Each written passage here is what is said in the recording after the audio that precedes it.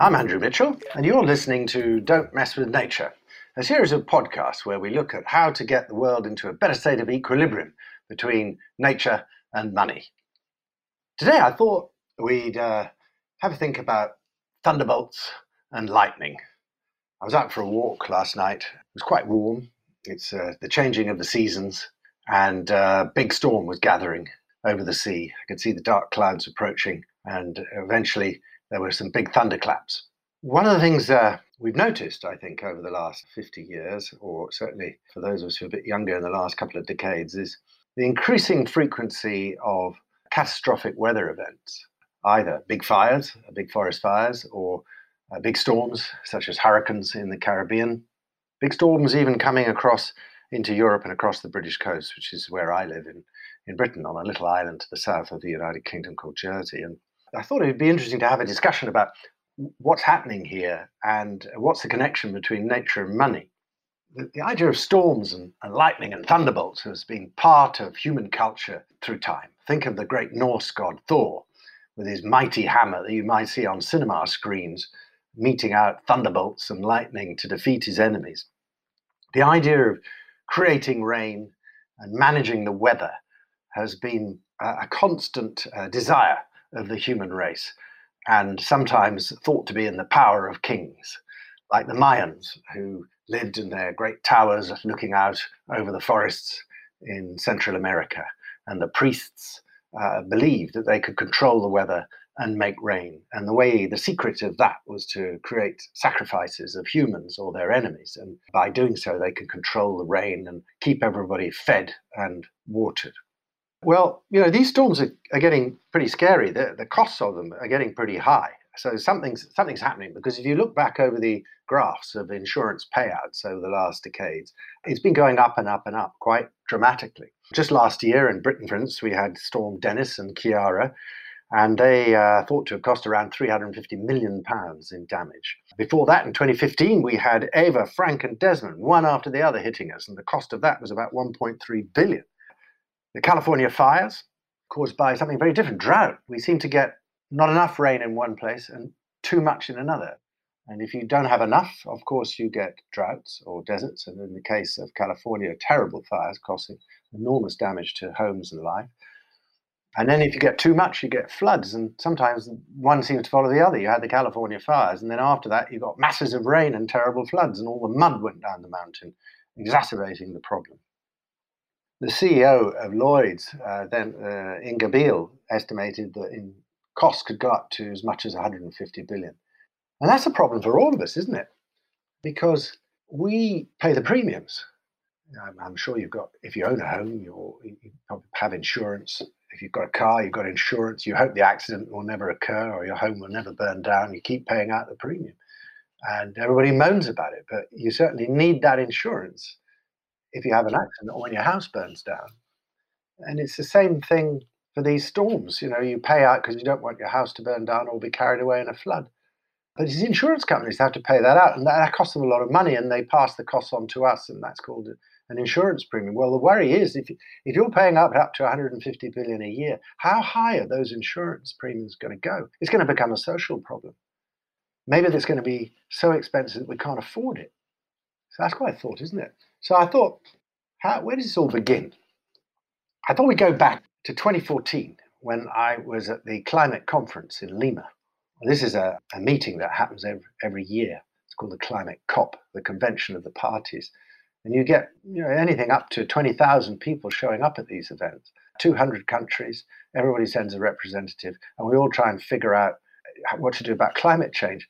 They've been at it 26 years. The one that's coming up next is COP26, but because of the COVID disaster, it was planned for the end of this year in Britain, in Glasgow, in fact, but it's had to be postponed because we can't plan it because no one can meet because of COVID. So the next one's going to be sometime next year, probably in the first quarter of 2021. We'll have that COP. Anyway, we were absolutely exhausted. These things are exhausting, these negotiations. And I went to 10 years of them, and you get completely exhausted. You're working all night. You're trying to persuade people. Sometimes there's hours and hours and hours arguing over a comma in the text. So at the end of that, I was completely knackered. And a friend of mine gave me a call called Virgilio, a Brazilian. And he said, look, Andrew, why don't we go and have a hike to the source of the Amazon? I said, what? I've had no sleep for 2 weeks. I'm completely knackered. I want to go home. No, no, no, no. He says, this is really good. You should come. I said, but hang on, where is it? And he says, it's in Peru. Oh, I said, well, I'm in Peru. That's good. He says, well, where? Well, it's up at about 5,000 meters in the Andes. 5,000 meters? You've got to get used to going up to that height. So, oh, typical Brazil. No, no, no, no. Typically Brazil. No, no. We can go in. Let's go. Let's go. So I said, all right, let's go. So I get in a plane. We end up going down to a town in south of Peru called Arequipa.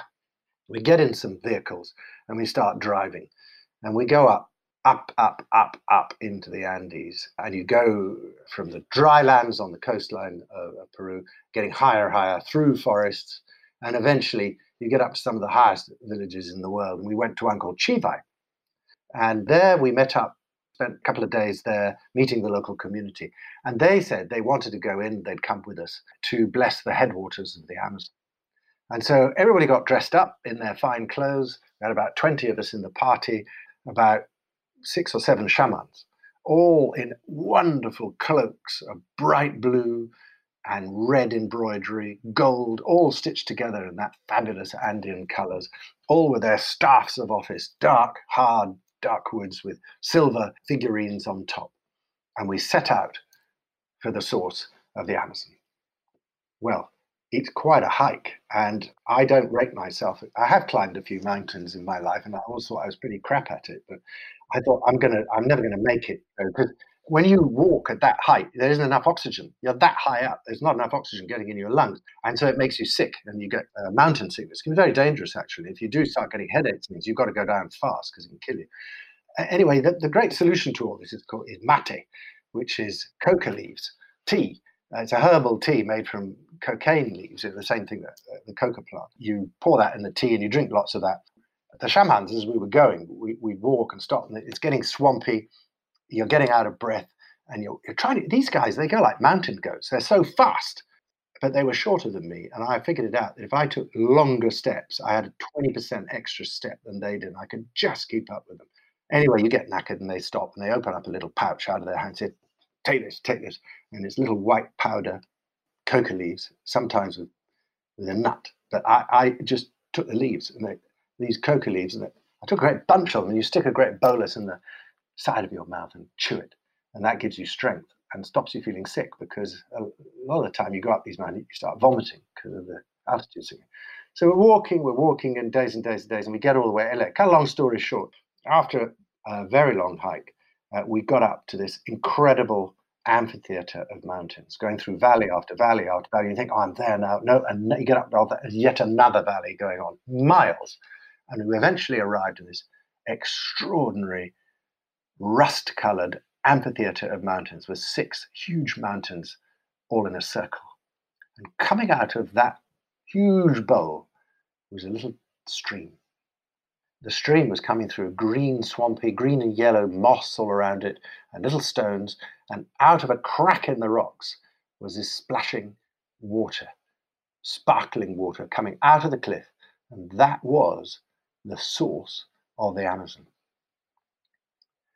That little stream starts a journey that goes 6,400 kilometers to the sea. It's not the longest river in the world. The Nile is slightly longer at 6,650 kilometers, though explorers continue to debate. This particular source of the Amazon, because there are many around the basin, of course, this just happens to be the longest distance to the sea, was found by Neil McIntyre in 1971, a photographer working with National Geographic. And we had a photographer with the National Geographic with us again to record this great thing. So the problem was, as we go higher and higher up the mountain, and by the way, it's pretty cold up here now. There's no trees, there's only scrubby vegetation and stuff. And these shamans were really worried because the llama fields that were a bit further down, which are fed by waters from these streams, were all drying out. And all around the mountains, you can see these incredible aqueducts created by the early inhabitants and civilizations who used to live there to bring water from the snow. Because, of course, the Andes was covered in snow. That's the source of the water in the Amazon from the Andes, is coming from snowmelt. There's something funny when I went there. hardly any of the mountains had any snow on anymore. Only one had a big side covered in snow. Out of all those mountains, they've all lost their snow in the last 20 years. The farmers all say, oh yeah, it used to be covered in snow. And these wonderfully leathery-faced farmers would look up at those mountains and they said, we desperately need rain. So they got together and they brought with them some interesting things. They brought a bottle of salt water to represent the ocean. They brought herbs. They brought shells, little bits of fat and meat. They brought even the fetus of a deer. And they brought starfishes to represent the ocean. And they started a ceremony, chanting. They made a fire. They cut some of the bushes around and made a little fire just beside the stream at the very source. And the chanting, and they were doing incantations. And we were all standing around. It was freezing. They had their big cloaks on and their big wide brim hats. And they were looking at their leathery faces, holding up their hands with seashells and muttering and singing. And it was a very, very beautiful ceremony. And we all stood around and felt really moved by it. And as they finished, they started packing up their bags. And it still makes the hairs on my neck stand up as I tell you this, because it was a clear blue sky, and suddenly clouds began to gather around the mountain heads. We heard a clap of thunder, and ba-boom! And it started snowing. And snow poured down all around us and turned the whole place white. And they all started crying. They said, we haven't had any rain or snow for months. Now, I don't know what happened, but whether it was anything to do with what they had done, or was it a coincidence? But the fact is, it did start precipitating. And that begins that journey of water from the source of the Amazon right down into Brazil, which everybody knows where the Amazon is, but it's also 8 countries, actually. Venezuela and Colombia and Peru and others all have a slice of the Amazon. And that water begins a journey that takes us into what is not the lungs of the earth. It's actually the beating heart of the world. Corazón del mundo is what the locals call it. It's the beating heart. Why is it a beating heart? Because it's the biggest rain-making machine on the planet. It keeps the entire land surface around it cool. It distributes heat around the earth. So if I now swap to a tower in the center of the Amazon, there's loads of them run by a program funded by Brazil and other governments to, in a sense, see how the Amazon breathes. And these incredible towers are bristling with instruments and are spread out across the Amazon. And through them, you can measure oxygen going in and out of the Amazon, water vapor, carbon dioxide, and all of that kind of thing. It's an amazing program. I found myself on top of one of these looking at a tiny meter, and it was spitting out a number, tick, tick, tick, tick, tick. That number was measuring the amount of carbon dioxide that was coming out in the atmosphere above those forests. And of course, when I was there, it was a particular number. Now it's increased a lot since I was there. So you can measure the CO2 going up. But as I looked out over the forest, I thought, do you ever wonder why a rainforest is called a rainforest? It's a rainforest. And what's really interesting is they create their own rain, just like those rainmakers were trying to do. And the way they do it has been discovered by the scientists of this, what's called the LBA, the large-scale biosphere-atmosphere experiment. These trees release what are called volatile organic compounds. If you walk into a rainforest, Jerry Durrell, the old naturalist, you say it smells like plum cake, and he's right. And that smell of sort of, if you ever pick up a carrot cake and give it a good sniff, that sort of smell you get, or Christmas cake, is what it smells like in the rainforest. And those are volatile organic compounds. They're the chemicals that come out from the leaves and the flowers and the bark, and they float up into the atmosphere above the forest on a gigantic scale. Those little tiny particles oxidize in sunlight and create condensation nuclei around which water droplets form. You see, you can't have rain without dust. That's why in the middle of the ocean, you don't get a lot of rain, because there's no dust, there's nothing above it, there's no nucleus around which the water droplet can form. So when you get to areas of the ocean where there's lots of upwellings and lots of plankton living, plankton release these compounds up into the atmosphere as well. And so nature is seeding our atmosphere for rain all the time. And in the Amazon, it's absolutely vast. And these little compounds are really important because as they go out from the rainforest, they create rain, and the rain falls. The Amazon sucks in moisture from the Caribbean. I mean, they're going to come back to the Caribbean in a minute, so remember that. So it's sucking all this moisture, which hits Guyana, because what seems to be happening is that rainforests sort of almost create a vacuum which sucks water in from the ocean.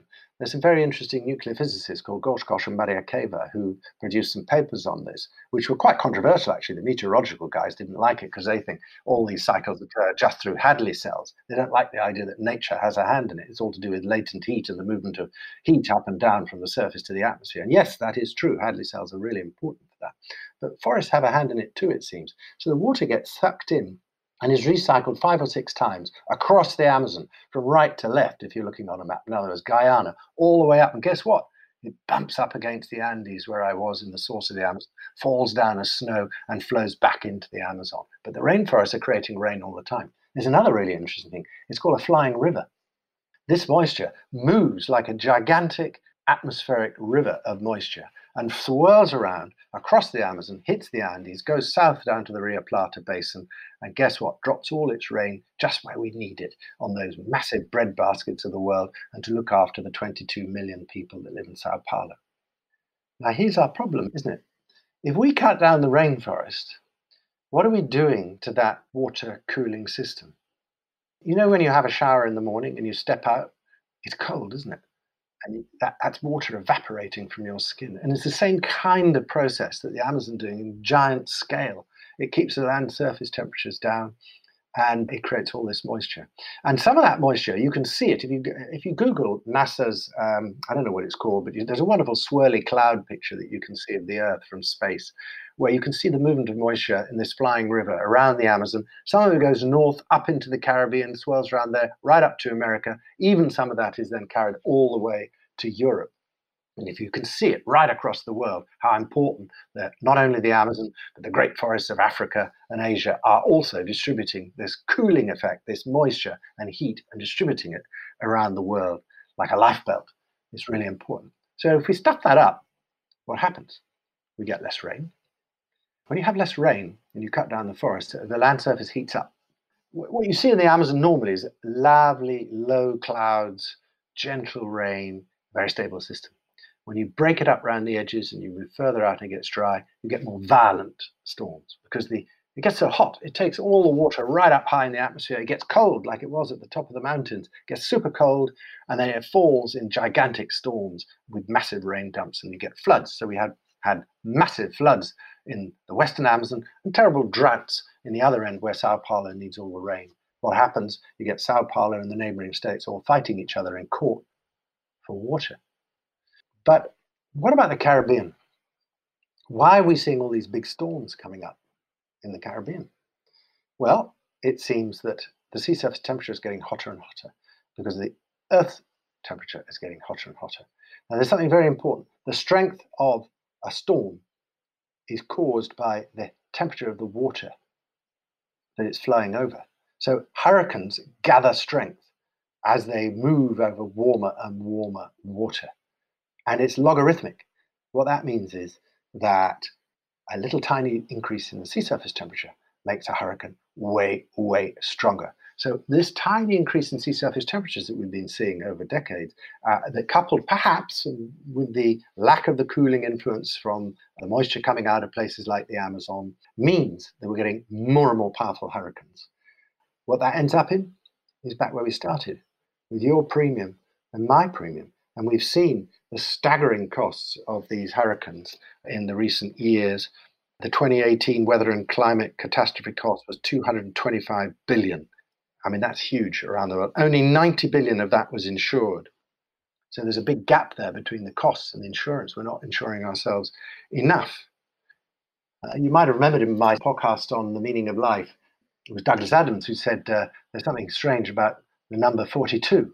And that's the meaning of life. Well, it's funny, isn't it, that in 2018, there were 42 catastrophe events, weather-related catastrophes. There were 42 of them that cost more than $1 billion. in that year. And all that affects our premiums. All that affects the insurance industry. And it's all tied into nature. And it's going to affect our premiums. And perhaps in another talk, I'll be able to tell you how the insurance industry is actually coping with these massive weather-related events. They know all about it. They've got really good data. So on the risk side, they're doing really well.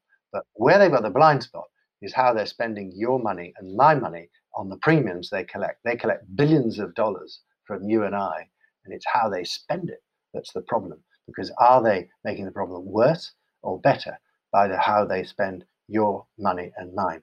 And there's one thing that they all need to learn, is that looking after nature is the best insurance policy you could ever have. I'm Andrew Mitchell, and you've been listening to Don't Mess with Nature. Join me next time for another podcast on how we can get nature and money in a better state of balance.